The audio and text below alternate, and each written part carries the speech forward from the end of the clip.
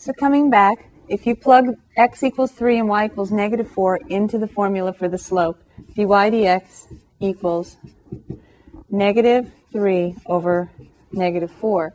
So you actually get a positive slope, a positive derivative, a positive instantaneous rate of change. All of those mean the same thing, right?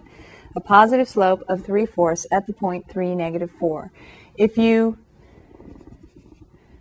do the same thing for part B, dy dx, derivative with respect to x, is -3 this time, over y is -4. So we're back to a positive 3 over -4, so we have a -3/4 again. If you look at the circle, you can see that at the point 3, -4, the slope is a positive 3/4. I'm going to come back to the circle here. At 3, -4, we're down here on the circle. And you can see that the tangent line does look like it has a positive slope.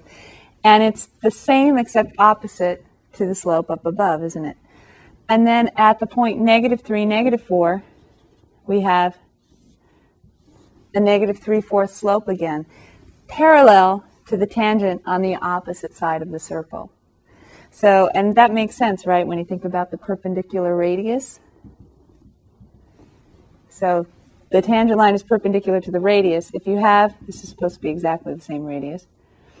If you have the radius going just down in the opposite direction, then your tangent line is perpendicular to it, so it must be parallel to the other tangent line.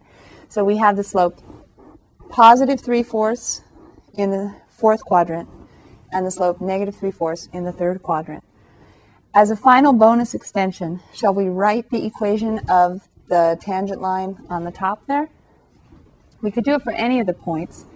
Let's just do the equation of the tangent line at